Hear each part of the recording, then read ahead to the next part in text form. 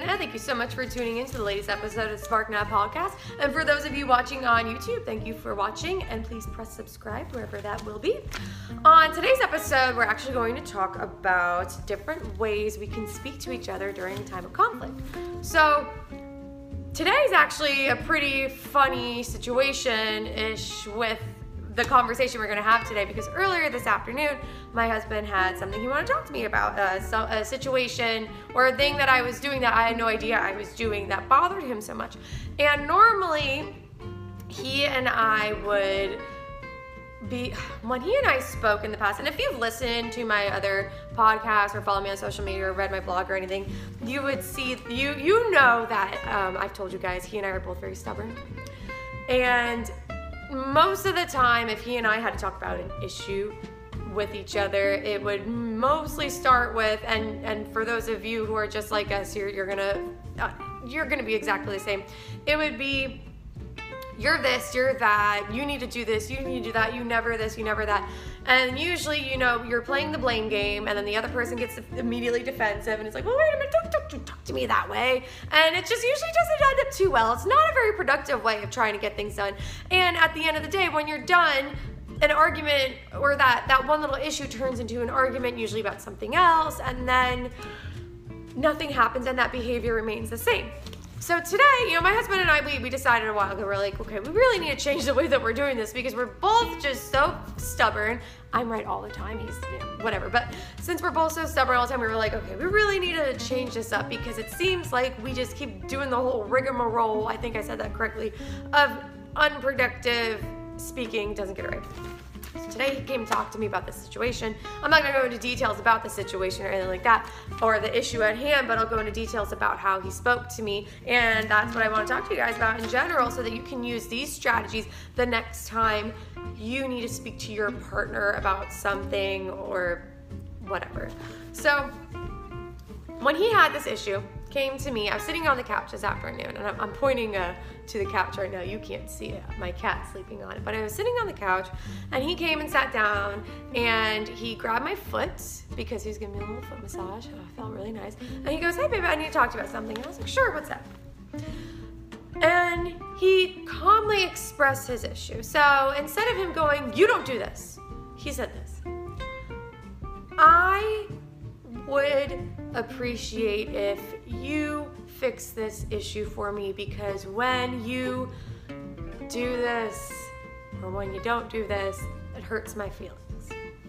So you guys kind of see how he said it. Instead of him telling me, Dana, you don't do this, you do it wrong, shame on you, I'm gonna kill you and everybody around me, he spoke about how he felt. And that is definitely more productive, because when you're talking about your own feelings, people, unless you're a big a-hole, and I don't like cursing, so forgive me for that, but unless you're a really big, mean person out there, most of the time, if someone just comes up to you and says, I feel this way when you do this, you're going to go, okay, well, they're coming up to me to talk to me about something that maybe makes them feel a little bit uncomfortable. They're being vulnerable and open right now because you're talking about your feelings. You know how that feels when you have to go up to somebody and express how you feel about them. You are being vulnerable at that point, and that's good for you to open up and be vulnerable to them. Now, when you're on the receiving end of hearing what the person is saying, so in my case, it was my husband was being open. He was being vulnerable about his feelings. He opened up to me.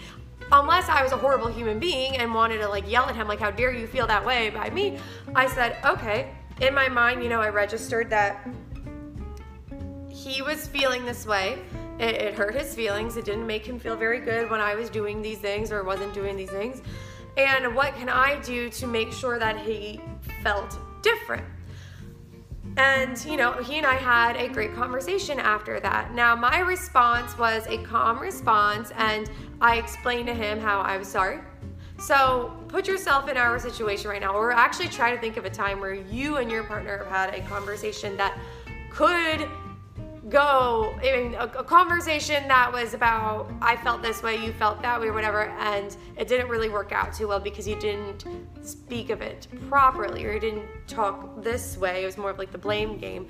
And now you can think of, okay, if I implement these strategies, I start with talking about how I feel. Also notice that, I mentioned earlier he grabbed my foot, so there's that physical touch aspect in there too, where physical touch is the most intimate, nonverbal form of basically showing somebody you love them without having to say a word. So he sits down, he grabs my foot, telling me, okay, like, I love you, I want to just, talk to you about something. And then he calmly expressed how he felt by starting off with the words, I feel.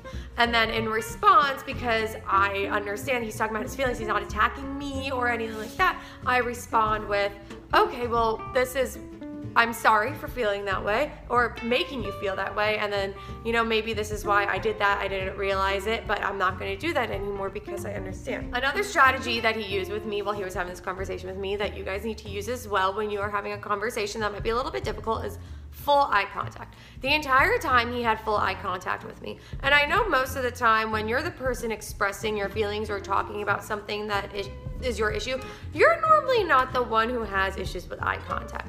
However, there are times where if you are speaking to somebody about a situation that might make you feel uncomfortable, you might avert your eyes because for some reason maybe it makes you feel awkward if you look at them in the face. You're like, think about if you're talking to your boss, and you're telling your boss that they suck.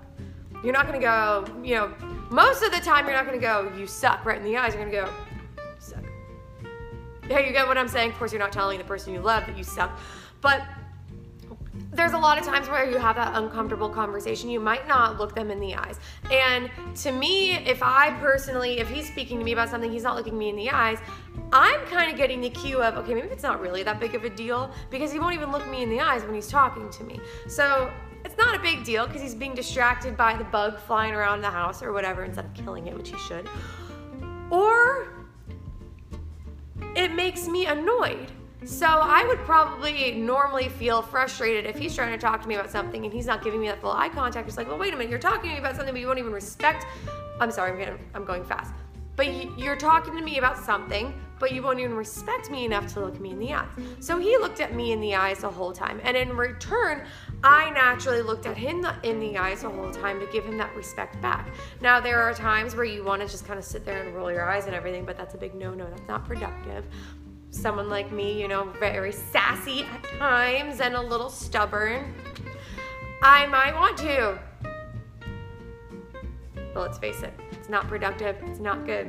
And at the end of the day, if he's looking me in the eye when he's expressing how he feels to me during a difficult conversation, I have to respect him back and give him that direct eye contact as well. That also is giving him my full attention. And another strategy that he used in this situation was he smiled. I know it sounds kind of weird when you're talking to your partner about something that's not as pleasant. You're like, I don't want to smile. I want to grit my teeth and I want to be angry and I'm going to kill him or something. I keep saying these kill metaphors. I'm really not going to kill anybody. I just say that a lot.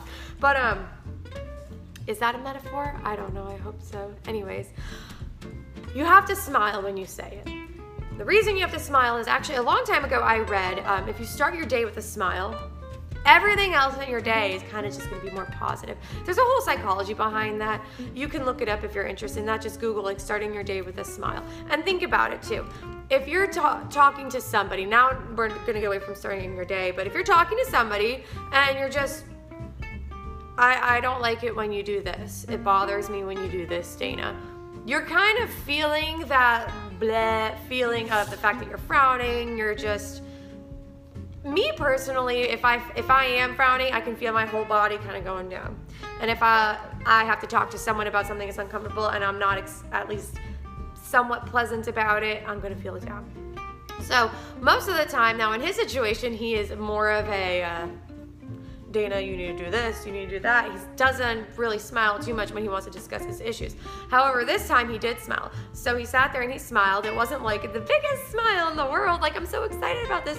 But he had a nice, warm smile. It was a very welcoming smile, too. And my subconscious is saying, okay, well, he's trustworthy. He's trusting me that he can talk to me about this, and I'm trusting him that I can do this without a negative repercussion. I apologize. I just lost my tongue for a second.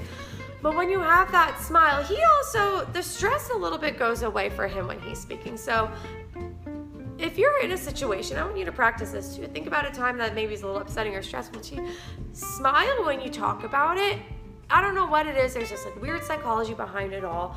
But something in the smile helps make it less tense. And if you're the person who has to have that conversation and you're smiling, you won't feel as stressed out or as high-strung as you normally would be. And at the same time, the person you're talking to is definitely going to feel a lot more open and welcome and go, okay, they're not coming at me with hostility, they're coming at me with an actual concern, but they're being warm and open about it. So I'm going to respond in that same way. So those are a couple strategies that my husband used today that I wanted to share with you guys so that next time you have to have that difficult conversation with your loved one or with anyone in general, but especially your loved one, use those strategies. So remember, I have to put my glasses back on so I can take a look at what I wrote down. You want to make sure that you are touching them, maybe on the foot, on the leg, on the shoulder, on the arm, somewhere where it's a warm, nice, gentle touch. You want to have that full eye contact with them. You want to make sure that you're speaking calmly. You want to talk about how you feel, so you don't want to directly attack the person you're with. You want to just talk about, this is how I feel about this. You want to make sure that you smile the entire time too, or at least most of the time. Use those strategies next time you have to have the conversation. I promise you, it will just turn into a much better conversation and you guys will both be so much happier. So thank you so much for tuning into this latest episode of Spark Now Podcast / YouTube channel. I will talk to you guys soon and I hope you have a wonderful day. Thank you so much for listening to the latest episode of the Spark Now podcast. I would love if you guys could follow me on social media just to see what I'm up to on a day-to-day basis. My Instagram handle, my personal Instagram handle is Dana Lynn Spark, and my business one is Spark Now, and you can also find me on Facebook at Spark Now. I hope you guys have a great day, and I'll talk to you soon.